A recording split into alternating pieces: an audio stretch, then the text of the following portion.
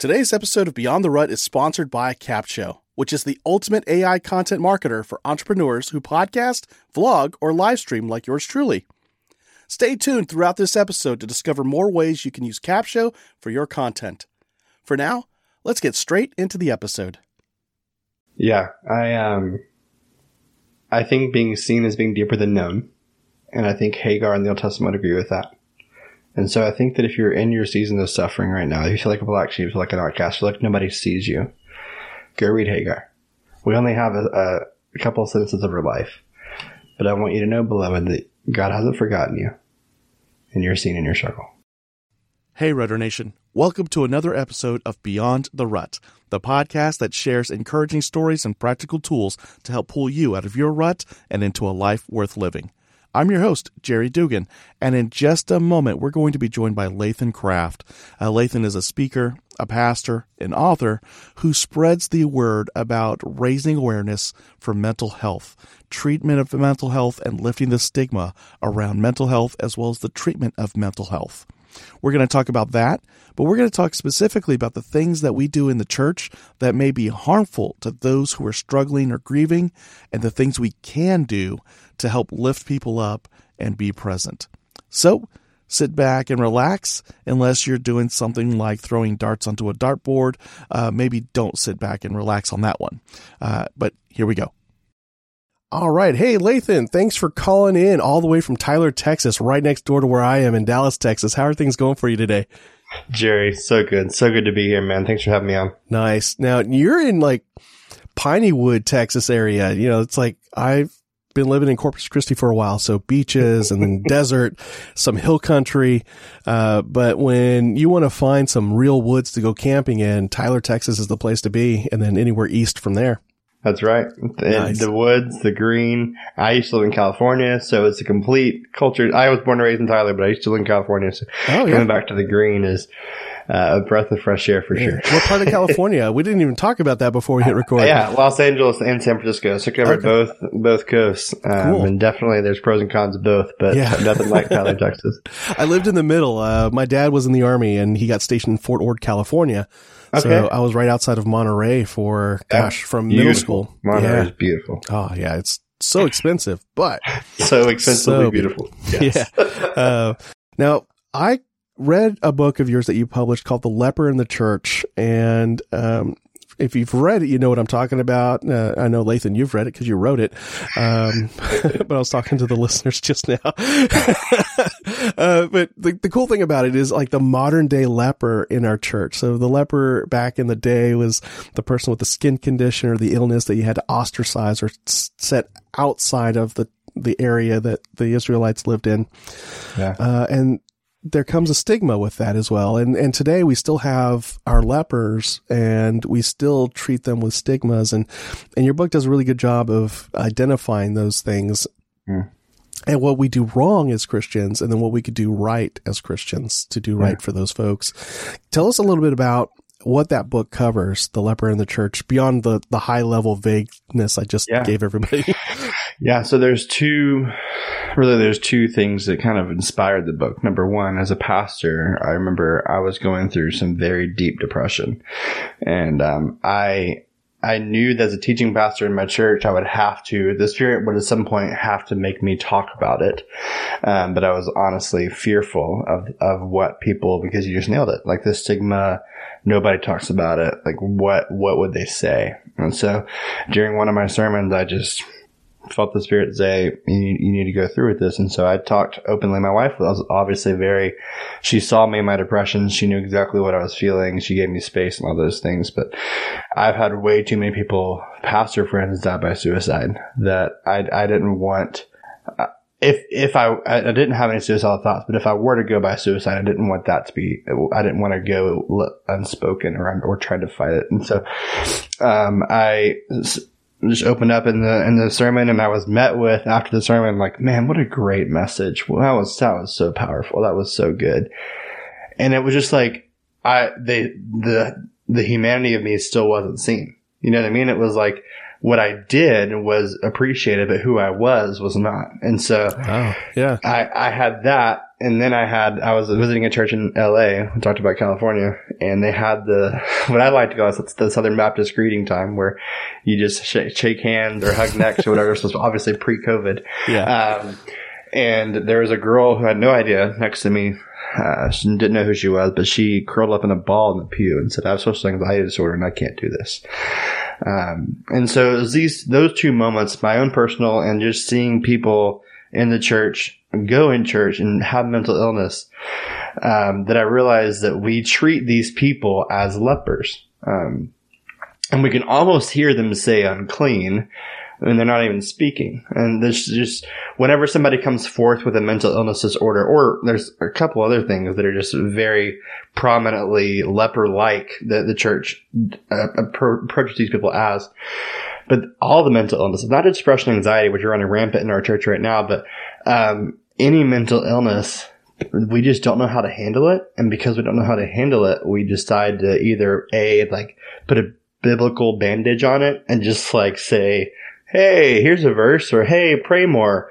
Or we just completely ostracize and outcast a community, which neither one of those helps anybody, period, especially the circle of mental illness. And so the leper in the church was a combination and a journey of people's stories that have experienced from their perspective of mental illness disorder, and how they were perceived as church, and then how the Bible was used more like cough syrup than wisdom, and how it did not help them but hurt them.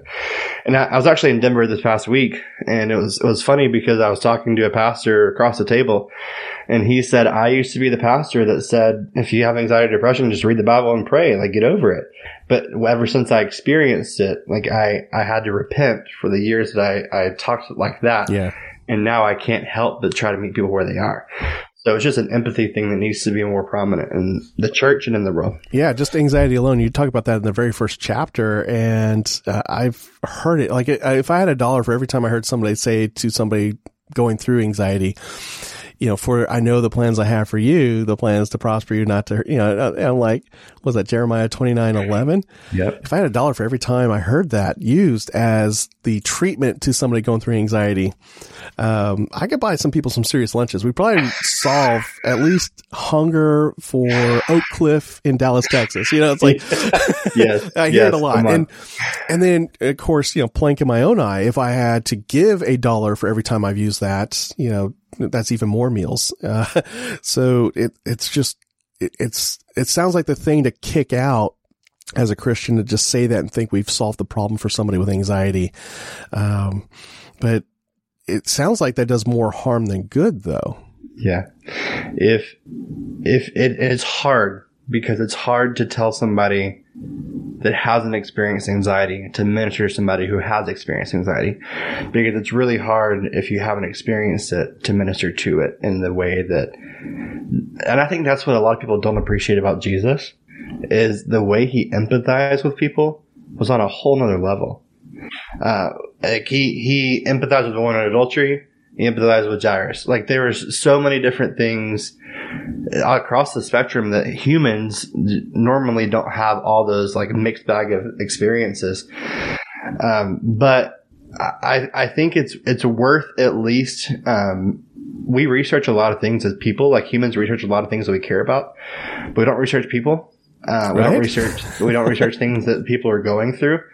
And so we try to give our best wisdom in the moment without trying to figure out how to meet them in the moment. And that does a lot more harm, years of harm, than good. And so if you were to tell somebody the verse you're just telling somebody with anxiety, I know the plans I have for you. Yeah, that doesn't help me right now.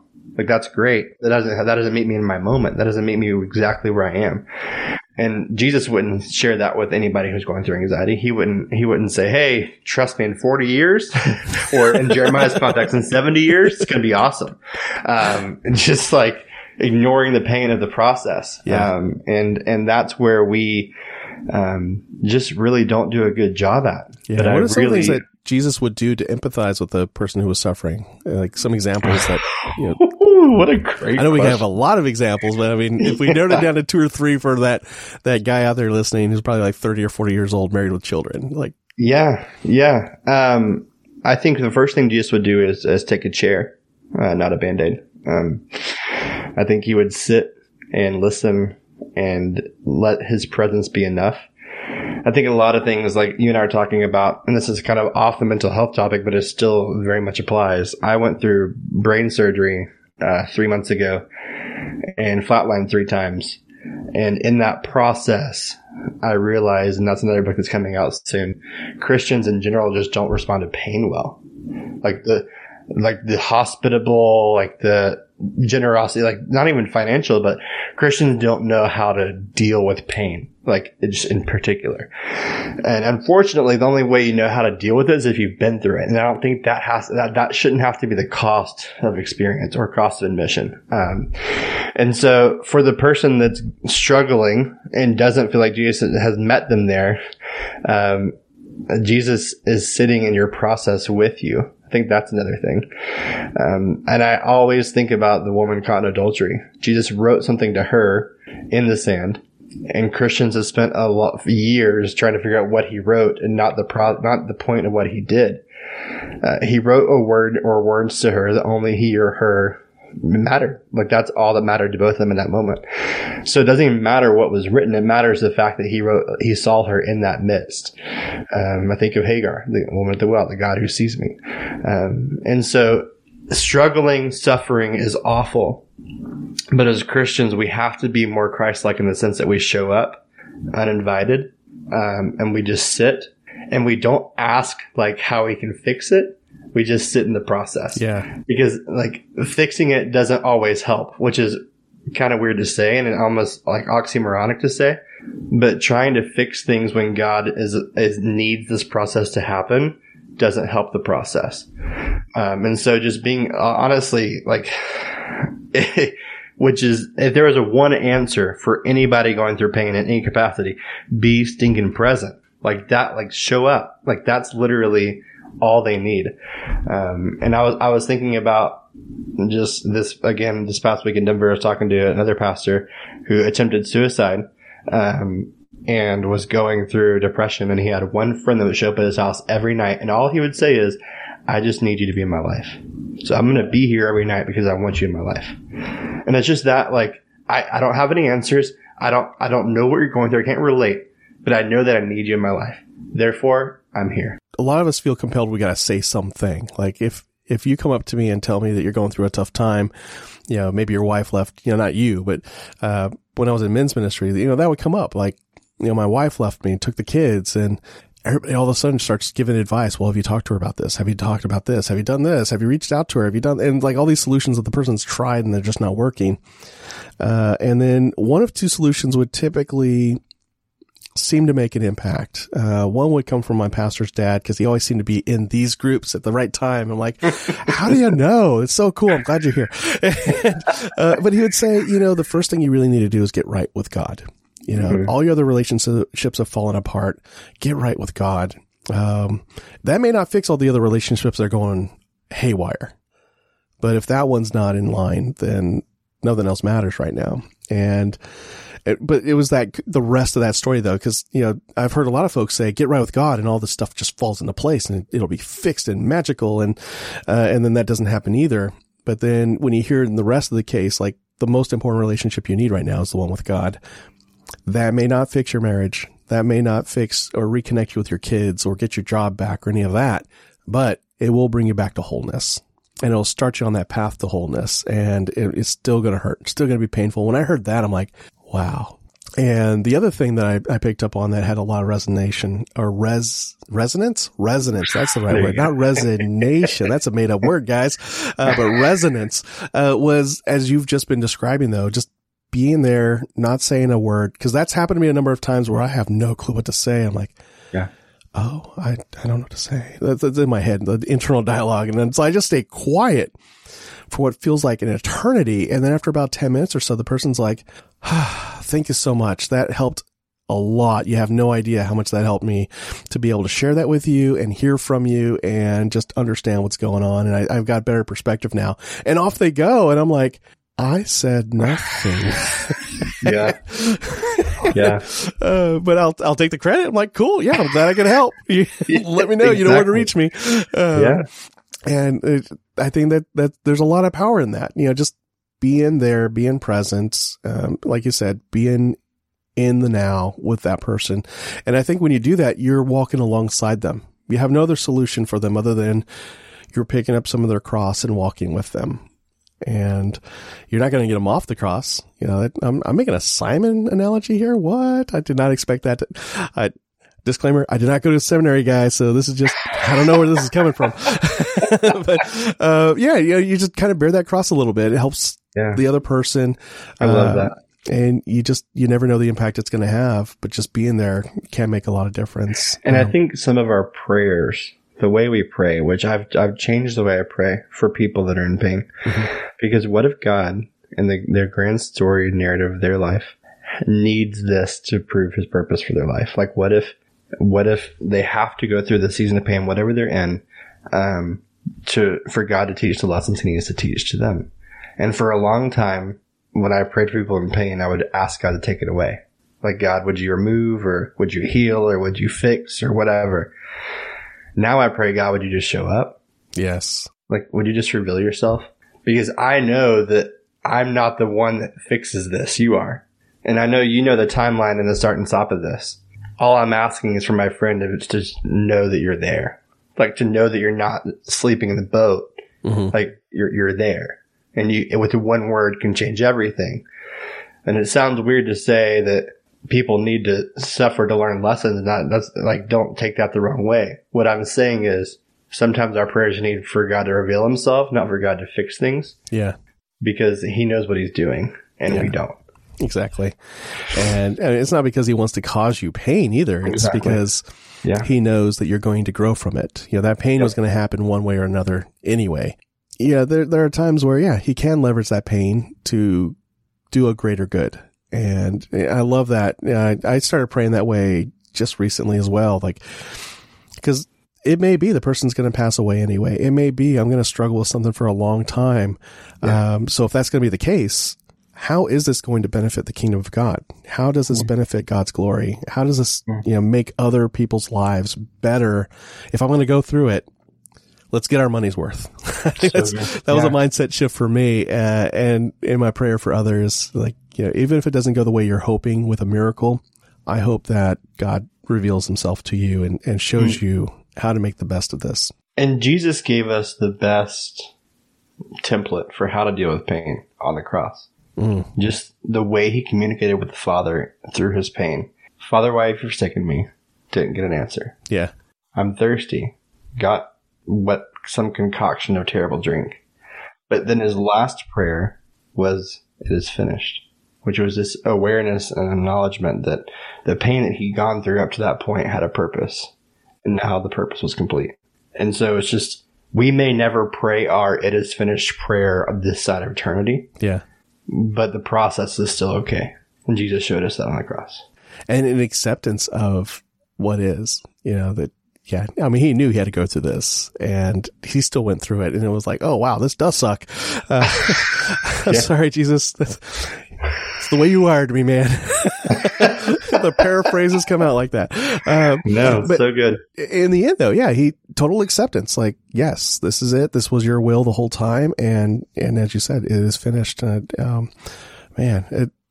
Powerful stuff. So, you were talking about, the leper in the church, mental health, mental illness, really, and how we do tend to put a stigma on it. And we talked a little bit about anxiety, and we think we could just cure it by saying, just calm down. Oh, wow, I'm cured. Look at that. It's like, thank you so much. Yeah. So much. My daughter, turns out she had screened positively for ADHD, and then they kind of traced it to, because apparently that's hereditary, and they identified the one parent who's just like her, and most likely the one who passed it on to her. And so I'm trying to figure out which of my two parents had it. It's kind of hard to tell. Most likely my mom, I think, because she's like always busybody. And this is probably a tangent that's going to get cut out anyway, so I'm just going to roll with it. But something that she's always told by her friends is, and she's high functioning, good grades. She's in college now. But she was always told a lot by her friends, would you just focus? And she was like, oh, hey, thank you so much. That worked. Look at that. And then she'd take off.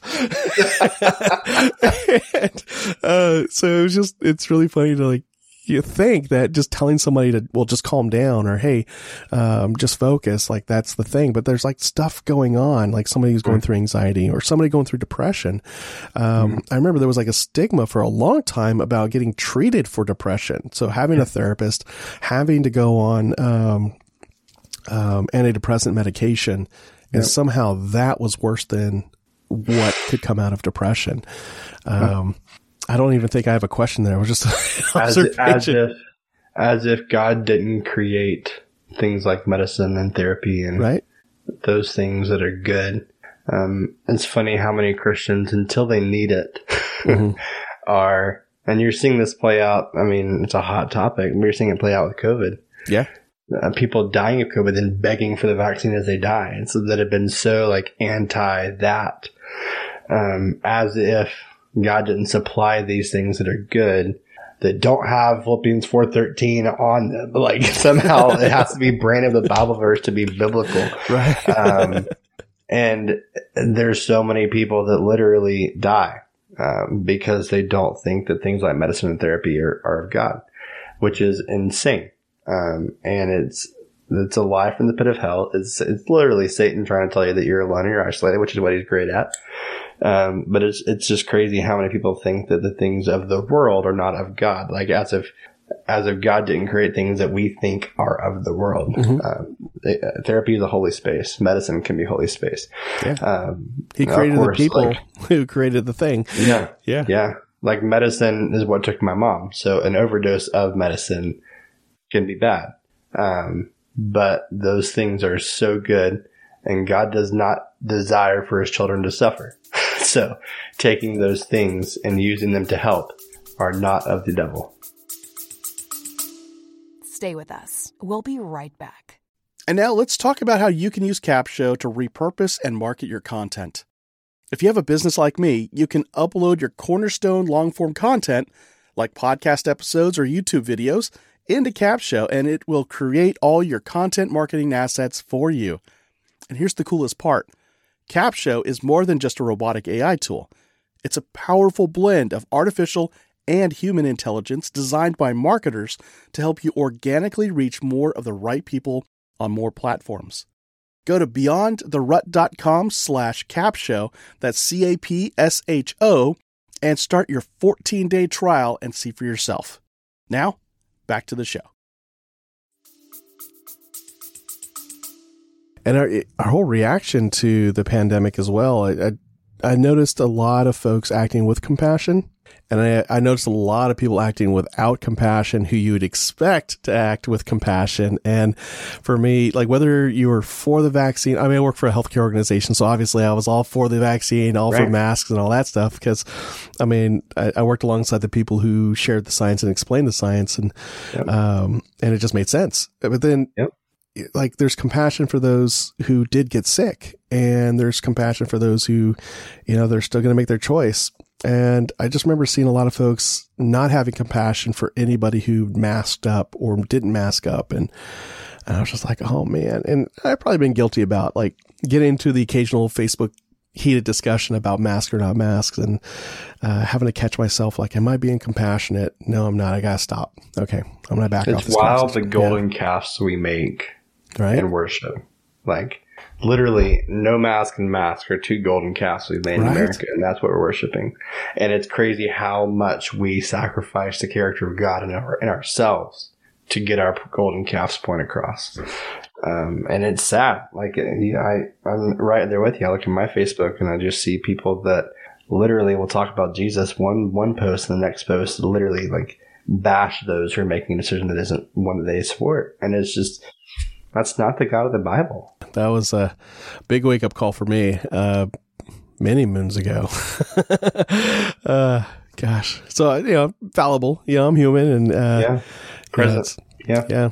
That's kind of the key thing of getting past, being able to be forgiven and moving forward as well. And so, we've talked about anxiety. We've talked about how we tend to try to just put a Band-Aid on with a verse or a word of encouragement. And I love something that you had said, that we as Christians tend not to know how to handle pain or respond to somebody going through pain. And I think I understand what you're talking about, because there are times where I feel like I need to say something to cheer you up. Like if you're hurting, my job as a Christian is to cheer you up. And you said earlier, sometimes the job is just simply be there, in the moment with the person, and there's nothing that needs to be said. I think about Lazarus, Jesus' response to Lazarus. When he heard about him first, he didn't immediately go fix it like he could have. He didn't go fix it. When he knew that he was a solution to Lazarus' problem, then when Mary and Martha said he was dead, he still chose to grieve. And I think that a lot of people, which those with mental illness would agree with, a lot of people think that Christians don't know how to feel, or at least don't show emotion. And Jesus took the space to grieve. Yeah. Mourn with those who mourn. Blessed in the sermon. I never really thought about that, but yeah. And just the act of, he knew that in a span of time, Lazarus was going to be awake. And it baffles me that he still chose to grieve, which is the template for us in the sense of when people are going through pain, even if you know the solution that Jesus is going to redeem all in the end, like we all as Christians are confident that a new heaven, new earth will be formed, maybe soon, maybe not soon. We still can grieve, and we're still allowed the space to grieve, even when we aren't directly connected to the problem. A friend of ours had just passed away recently, and I even caught myself wanting to say something just to cheer up the spouse who's left behind. And it was just, I think I did say some words of encouragement, but I didn't want to say any like platitudes like, "Hey, he's in a better place now," because he is. That does nothing for the wife who got left behind, or the son who's now, was already struggling with his own stuff, but now his dad is gone. And so it's just a word of encouragement of what a great man that husband and father was. And he will be missed. And acknowledging the pain, like, he's in a better place, but I didn't even say anything like that. It was just, we have all lost a great man. A good man. And that is a reality. Yeah. Here, we've lost somebody. And I think just what you're talking about, I'm co-writing a book right now with a guy about empty platitudes. Because like when my wife and I lost our first kid, and one of the things that we were told in that process while the baby was dying was Christians trying to prophesy over her as a hope of encouragement for us. And this, what you see all the time, and people like, oh, they're gonna have a great testimony, or oh, they're gonna have a great story, or oh, like, and that whole thing. Sure, it's great, doesn't help. It doesn't meet people right where they are. Yeah, and it doesn't help in anybody's situation. Sure, thank you for trying to attempt to prophesy. That's like the Jeremiah 29:11 verse. Like, right? Maybe in 70 years we'll be great, but right now we aren't. And I'm reminded of C.S. Lewis, what you talked about, C.S. Lewis, A Grief Observed, one of my all-time favorite books that he wrote when his wife died. And he talked about how people would say at his wife's funeral, she's in better hands. And he would say, she's not in my hands. That doesn't help.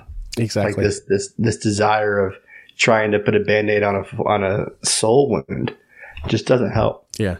Yeah. Because it's still lost, and that's still real. I mean, it's like right now, so what if I'm going to see that person years from now when I'm in heaven? Yeah. They're not here now. The pain is now. Still pain. The reality is now. Yeah. And so, I totally agree. Like we as Christians, we as anybody, but I think Christians, especially in the United States, have kind of lost our way in terms of how do we meet that person, where that person is right now in a way that is needed for that person. And I think on top of just how do we respond to other Christians, how do we respond to non-Christians in a way that demonstrates that compassion of Jesus? Because now we're talking about a ministry opportunity.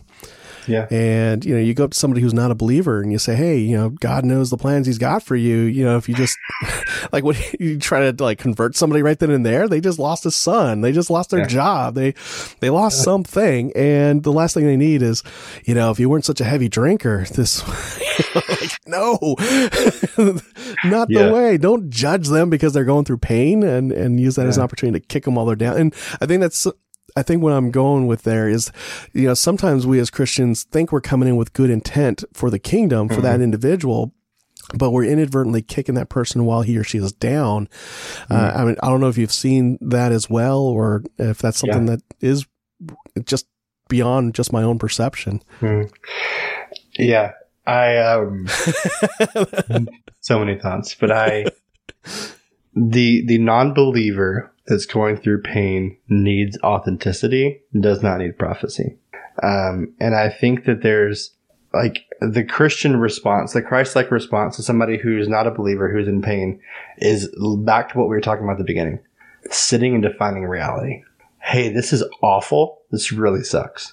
And I think one thing I learned through brain surgery, which is like enter my conversation with God the past couple months, is I think as my personal devotion to God, have limited the goodness of God.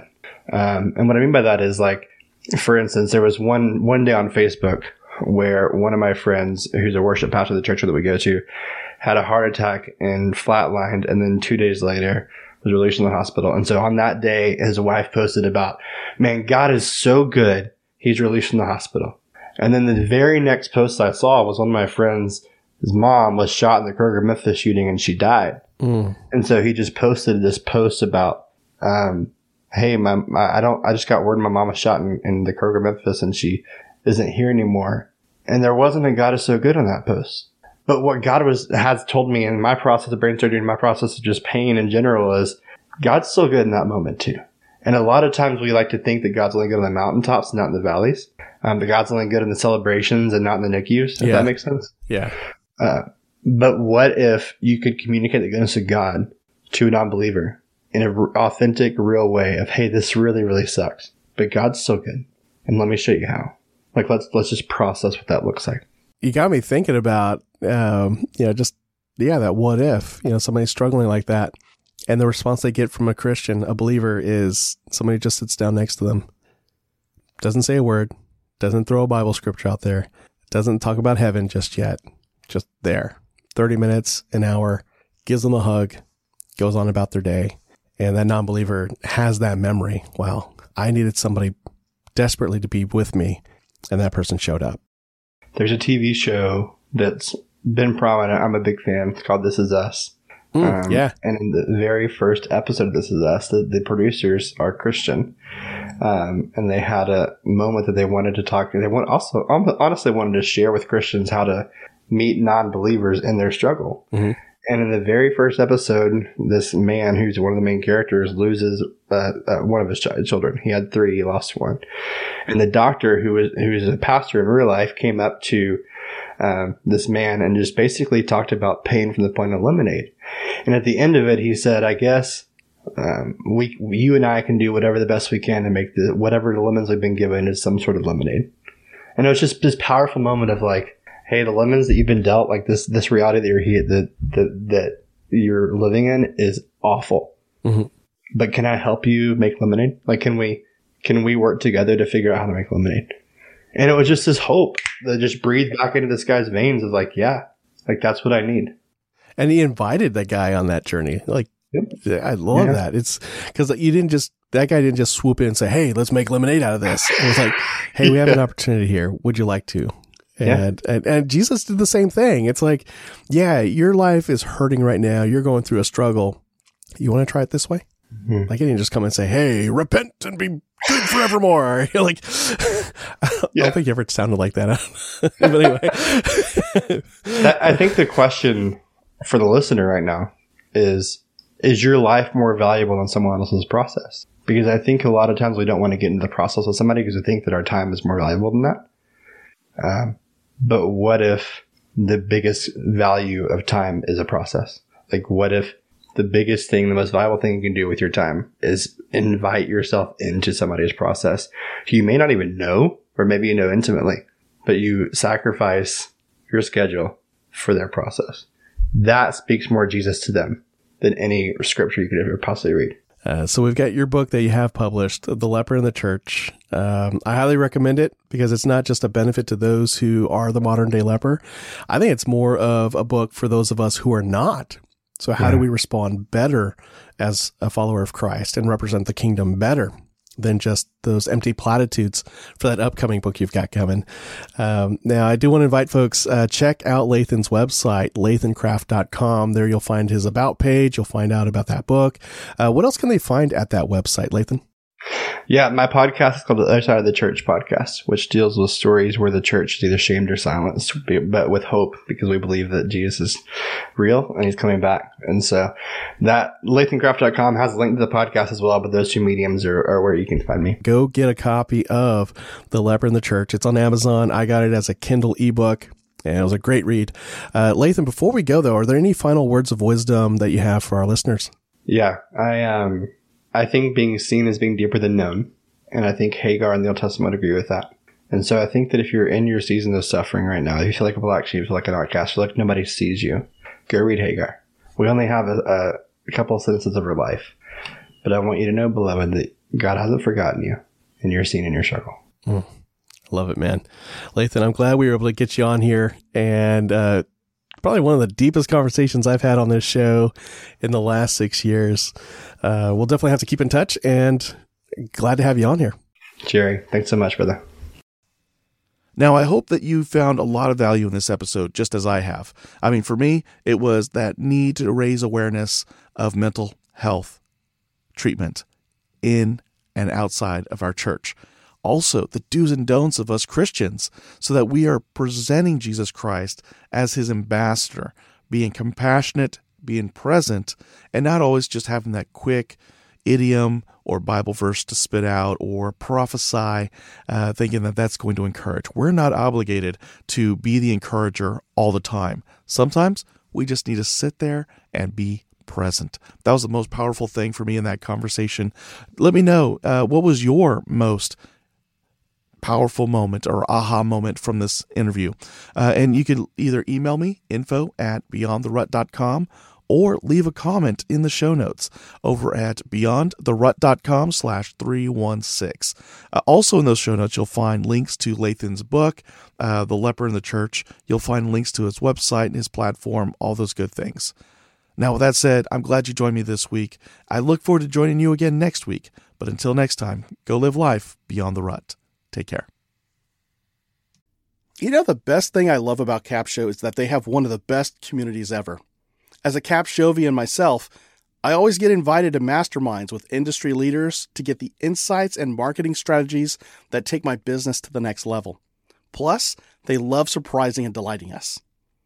Go to beyondtherut.com/capsho, that's CAPSHO, and start your 14-day free trial with the Capsho team today and join me inside that community.